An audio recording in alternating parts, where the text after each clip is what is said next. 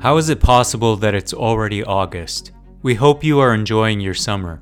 Backed by popular demand is our AirPods Pro giveaway. Members who successfully answer our bonus content quiz will be entered for a chance to win a pair of AirPods Pro. To participate, you must have access to the bonus sections of the podcasts, which you get by becoming a member. Members also receive an ad-free listening experience, an evening newsletter, an invitation to join the DSR Slack community, and more. Best of all, if you become a member in the month of August, you'll receive 50% off the normal membership price. Visit thedsrnetwork.com/buy and enter code BONUSCONTENT, one word, at checkout. That's thedsrnetwork.com/buy and code BONUSCONTENT. Thank you for your support. 9, 12, 10, 28, 2, 23. This is Deep State Radio, coming to you direct from our super secret studio in the third sub-basement of the Ministry of Snark in Washington, D.C., and from other undisclosed locations across America and around the world. Hello and welcome to the podcast. I'm your host, David Rothkopf, coming to you from Washington, D.C. We're recording this on the day of the Trump arraignment. We want to talk about that and the implications of the recent indictment and the reactions to the recent indictment. And we've got two excellent guests and friends to discuss it with. One, E.J. Dionne of the Washington Post. How are you doing today, E.J.? Great to be back with you, David. Thank you. Very well. Very, very glad to have you here. And our old friend, Harry Litman, who has been, lighting up your television sets for the past week almost nonstop, columnist for the LA Times on legal issues, former Deputy Assistant Attorney General, and overall one of America's leading legal experts. How are you doing, Harry? Very well, thanks. Great to be here, especially with EJ. Well, you're a great 1-2 punch. I think what I'd like to start with is to get your reaction, not just to the indictment, which we've all discussed and thought about a lot in the past couple of days, but the reactions to the indictment, how Trump lawyers have handled it, how the political community has handled it. What are you taking away from all that may be relevant going forward? And let me start with you, Harry. Well, I mean, we are hearing some pretty pungent criticisms. It feels like they were pre-written sound bites. The thing that's really strikes me about it is some people openly say, well, I haven't read the indictment yet. And others certainly seem not to have, because the claims they're making that this is somehow about, political speech and just his acting presidential and maybe being, a little aggressive are really diametrically opposed to the facts laid out in the indictment. Maybe you can say, well, good luck proving those facts, although I don't think he'll need a lot of luck. He's got a lot of evidence. But it's just they're talking about an indictment that wasn't presented, and the very opposite of what was presented, which was something that steered away from political speech and went to conspiracies, different agreements to do things that are plainly unlawful, and that, according to the indictment, Trump knew were unlawful. So it just strikes me that the themes they're sounding are from another indictment, and maybe cynically they know that, or maybe they really haven't even read it and are just supplied with talking points. I'm talking about the both the sort of Trump lawyers and Republicans in Congress who are making this out to be somehow a criminalization of political speech. Yeah, well, thanks for that. EJ, listening to Harry, it strikes me maybe we're making the same old mistake again. Maybe we're thinking that the facts matter. Maybe we're thinking that the outcome of the trial matters. And maybe they're thinking, well, if we can, through our channels, send the message that this is unfair and political, doesn't matter what the facts are, And indeed, listening to some of the framing of this thing, like Lindsey Graham or Ron DeSantis, saying, well, it's impossible to get a fair trial in Washington. Even the former president sent out a message to this effect. And that means that whatever the outcome is, it's an unfair outcome. And that, this kind of framing works for the Republican base. And even if Trump is found guilty, they'll say it was political and it was unfair and it won't have the effect that we think it might. What do you think, EJ? Well, I agree with people who are saying that in a way you've got two trials here. One is the actual trial on the facts and the law, and the other is a political trial, which is what effect does all this have on Trump's standing? And the two could well end up at odds. On this, on what Harry said, I couldn't agree more. I'm really struck by people who say, I haven't read the indictment and it's outrageous and political. And it's, I don't know how they can say that. Actually, I do know how they can say that, but there's something wrong with it. I also just want to share what I thought was a great line from Jamie Raskin, Congressman Raskin, to my colleague, Ruth Marcus, about this issue of speech. Jamie said, he's my congressman, so I can call him Jamie, if you honestly and sincerely believe that the U.S. currency system is unlawful, then you have a right to go around and tell everybody they have a right to print their own money. But the moment you start printing your own money and putting it into traffic, you are engaged in counterfeiting. And I think that's a pretty good metaphor, because when you're reading through this indictment, yes, they make it quite clear that it was really, really, really, really hard to believe that Trump believed the stuff he was saying, given all the people who told him otherwise. But even if he did believe it, the crimes they're charging have to do with trying to overturn an election illegitimately. And there's a whole series of crimes they charge that are obvious. I think that we are at the point where, unless a substantial group of Republicans, leaders, finally find the guts to get together and say, look, we can't go with this anymore. It's time for the party to walk away, and they can dress it up any way they like. We thought Trump was a good president, blah, blah, blah. But we have to break with him. The problem is the Republicans are stuck in this vicious cycle where the ones who know better don't want to say anything because they're afraid they'll lose a primary. So they say nothing. So Trump keeps getting stronger. So they get more fearful and continue to say nothing. And we go down this terrible, this terrible road where Trump seems immune, and he will stay. Trump seems to have immunity within the Republican Party, and he'll maintain that until a whole bunch of Republicans are willing to say enough. And they don't seem ready yet. I'm struck by the silence out of the U.S. Senate. They clearly don't want to support him, but they're not willing yet, with Lisa Murkowski, a couple of exceptions, to criticize him. And I think we're going to be stuck here as long as Republicans stay silent.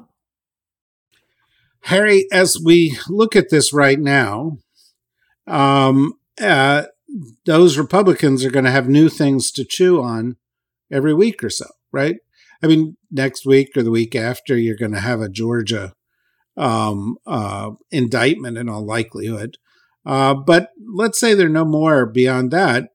You're then going to have a trial around this most recent indictment, a trial around the Mar-a-Lago indictment, a trial around the New York indictment, a trial around the Georgia indictment, ancillary and not unimportant trials in Michigan around fake electors, and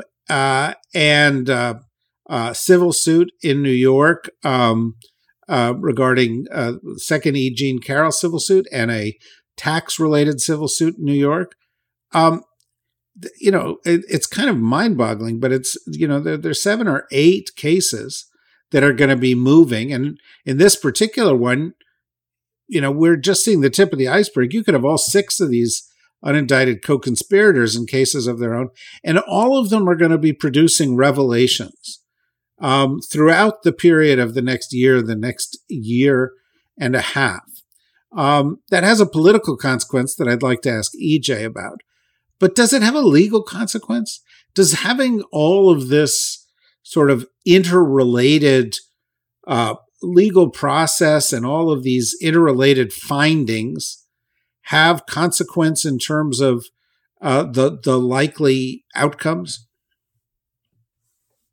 Okay, so I mean, look, as EJ kind of spells out, we're in this bizarre split screen, but where there is a kind of a interplay between the politics and the law, and it's, if Trump can somehow pull it off, and maybe even any Republican does, we're utterly lost.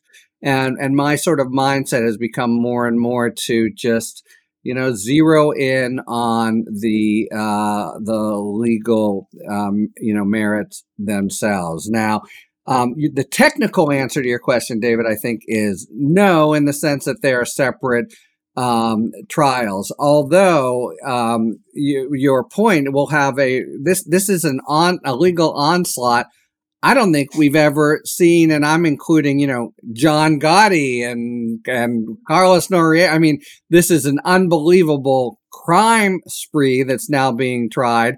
And, with it's perverse that with each new indictment, it seems to be almost a kind of campaign plank for him, because it plays into this theme, this kind of dark messianic theme of I'm doing this all for you. But you're surely right, or we certainly have to hope, because there's a notion that the 70% of Republicans or whatever are impervious. But we're going to have week in, week out, Mike Pence takes the stand and says, what? Mark Meadows explains, excuse me? What did he do exactly in Georgia? Those will be the headlines. And, I do think there's some sense in which the Republicans who stay with him understand that there's merit to the charges. And I'm not either a media or political expert, but there's going to be a vividness and a concreteness to the not the drip, drip, drip, the gush, gush, gush of revelation, starting, by the way, it's very good that you included the E. Jean Carroll case in January, which is going to be killer for him with a very tough judge. And, is it truly we're in this up is down world where everything only helps? If so, we are 100% lost. But you have to imagine that there's a real cohort of people that begins to sink into. There's so many different kinds of crimes and sins and the like. For my part, I want to think of it in legal terms, and because if it's the lady and the tiger or whatever, there are two boxes, and this one box, we are lost.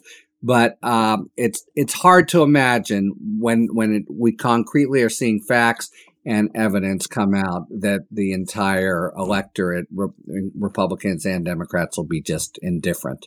Yeah, well, that's, I think a good point. And EJ, I keep watching people on TV and they're like, oh, this is going to strengthen Trump. I know this is good for him. And I'm like, really? Is that really? Does that ever happen before? And then the other thing is they're like, well, I see this is how this is playing out. But what I just described to Harry and what Harry just described back, we've never seen anything like this before. This is a tsunami of an avalanche of a mudslide. I mean, there is so much stuff coming that is going to be hitting us every day. And it's these things. And the reason I asked about the legal is, there's some guy in Michigan is going to say something like, oh, yeah, I got a call from Rudy Giuliani. And everybody's going to go, holy shit, I didn't know we got a call from Rudy Giuliani. And then there's going to be, people scrambling around that. And we saw the interplay between whatever DOJ was doing and the January 6th committee, which led then perhaps and influenced in some way DOJ to handle things in a slightly different way. And so, it just seems to me that anybody who tells you what's going to happen next year doesn't know. So let me turn to you. What's going to happen? Do you know? Well, first of all, I totally identify ever since the evening of Election Day 2016 that we're always better off to say, I don't know, to almost every question, given what happened, given how surprising that was. I just want to point out, Donald Trump is always trying to make money on stuff. I think he's got the makings of a new TV show. He could call it Witch Hunt, The Trials of Donald Trump. Because when you look, as you say, at the schedule of all these trials, there's more than enough to fill a season or two, which is really astounding. And I think that probably the best way to look at the politics is not just to look at the Republican primary, but to look at the Republican primary and the election in tandem. And there are Republican professionals, pollsters and the like, who are genuinely afraid that the trials and the indictments might help Trump with some of the Republican base and make them more inclined to vote for him to defend him. And look, I come from Massachusetts, where James Michael Curley got elected from a jail cell. So it's not unknown that people rallied as somebody they think is on their side. But these Republicans are worried about the effect on the pool of swing voters. And obviously, there aren't as many as there used to be because of the polarization. But there's still 10% of the electorate, maybe more, who really aren't 100% sure whom they're going to vote for. Maybe they're people who don't really like President Biden, but don't really like Donald Trump. And I think this drip, drip, drip is going to affect those voters, and that could end up bouncing back into the Republican primary. The most recent, Times Siena poll showed Trump and Biden tied. If Trump can maintain that position, he can go to Republican primary voters and say, I can win this election. If the effect of everything you just described, David, and Harry described, is to turn off those middle ground voters and say, we can't live through this again, and Trump starts dropping in those pre-election polls, then I think there'll be some Republican primary voters saying, gee, I love the guy, but we got to win this election. So I think it'll be a bank shot effect. How it affects the middle could come to have an effect on the Republican primary. The problem there is Trump is going to do everything in his power to delay all these trials, which is something Harry could speak to more than I can. And while the judge in D.C. certainly does not seem inclined to give in to all of that, it's late in the day, and he could postpone the trials at least past some of the early primaries, I would think. I'm curious what Harry's view is on this postponement issue. Well, before I get to my question, Harry, you want to address that? Sure. So there's no doubt, of course, that's his overwhelming strategy. And really, there's no path toward legal victory. There's only a path toward legal nullification.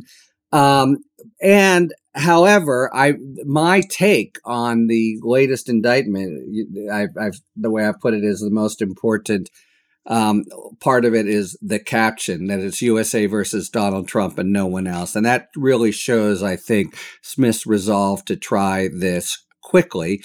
And I think he can try it quickly. And I would, with the possible exception of Alvin Bragg, the case in Manhattan, I think he will be first out of the box. But the political calendar, as I understand it, even if things go quite well, by the time the first trial, even done with dispatch, occurs, Trump probably has the nomination sewed up. So that kind of appeal that EJ is talking about, I think, changes, because it's now if you're a true blue or true red Republican, it's not, now you're stuck with him, and either he wins or Biden wins. And that, I think, makes it, much harder to peel away support from the Republican faithful. But very briefly, I think that the Fani Willis indictment, which will come in a couple weeks, might not be tried this decade. There's just a lot of complications there. Alvin Bragg will be soon, but people will largely ignore it. It's touch and go, even if there were a good and tough judge. whether the Mar-a-Lago case could take place before November. But this latest, USA v. Donald Trump and only Donald Trump, I think with Judge Chutkan and the D.C. Circuit and the allegations as they are and the prospective defenses, I think is teed up to actually go to trial. April, May, we'll see the schedule. I don't think she'll do it today after the arraignment, which is, as David's saying, in an hour and a half. But it'll happen soon, and I think that's the one that he'll have the most trouble delaying. So I see a real possibility, which didn't seem the case a week ago, that there'll be a trial that goes to a verdict, and the American people will be able to really see. And it's on very, very serious charges. It seems to me that it may, however, not have any impact on the Republican nomination. Let me ask you one quick follow-up question there, Harry, that crosses my mind. I follow these things very closely on all the media, as you do. They're really 10 or 15 first-tier legal commentators. There are all these trials. They're going to go on for another year and a half or 2 years or more. Like, do you have a workout regime? Like, what are you eating? Because this could kill you. I mean, it's just not going to stop. He thrives on all the love we give him. We all have our own law firm out there that we watch regularly. You know? California living. Swim every day. It's all good. It's all good. Although I'll tell you, I'm pretty beat right now because I was in New York the last 3 days and sort of knocking around everywhere. But much more serious things to worry about than the stamina of the ridiculously lucky and capriciously chosen cadre of legal commentators that I'm sure everyone's getting plenty sick of. I don't think so. I think you all are doing a great job. It's not that I don't have sympathy for you, EJ. I mean, I know that you, like I, have been thinking for a long time, well, we're almost done with Trump and, we can move back to normal. That doesn't seem to be happening, though. Your 2016 admonition seems to be right. Which is to say, hard to predict anything right now. As you look ahead, given all of this, are we overstating the impact that these trials might have? If they're going to go on, they're going to drag on. People are going to get inured to them. They're going to be hearing this. They're going to be seeing Harry every day. At a certain point, do people go back to worrying about the economy or worrying about, the other things that typically drive an election, and that we may be actually overstating the impact of these legal cases? Well, I think Harry and Andrew Weissman are going to win some primary on write-ins before this is over. But I think the answer to that is maybe yes, because we have almost routinized now the indictment of a former president of the United States. I used to say in 2016 that Trump was the first candidate in history who fended off one scandal with a new scandal. And I always thought Hillary suffered because there was a very narrow, consistent focus on a few things. The server Benghazi, it was the same negative message over and over again. With Trump, the array of things he's accused of is so broad that people kind of get tired of the whole thing. They become inclined to dismiss it. One piece doesn't sort of click the way the other. I think what's important about this indictment is that I think more than any of the others, if you just read the 45 pages, which everybody should, everybody's saying that, it actually is interesting, clear prose that explains what went on.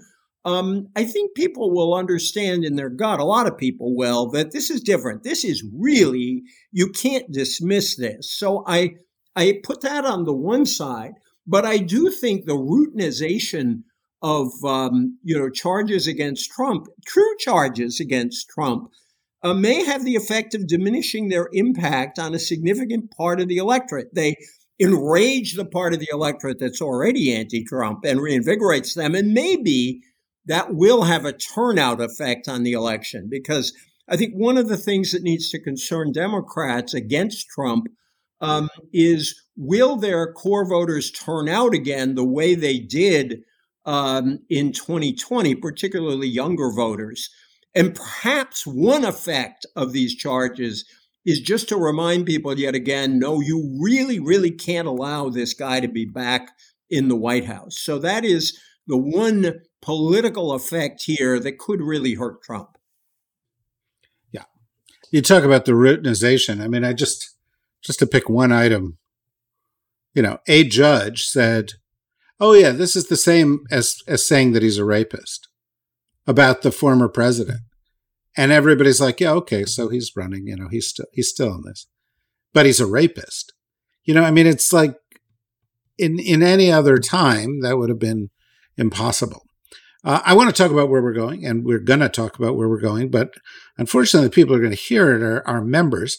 Not all of you who are not yet members, but you can become members easily. Just go to the dsrnetwork.com. You click on membership. $5 a month. You're a member. You get to hear all of each of these podcasts. We're doing 9 or 10 of a week.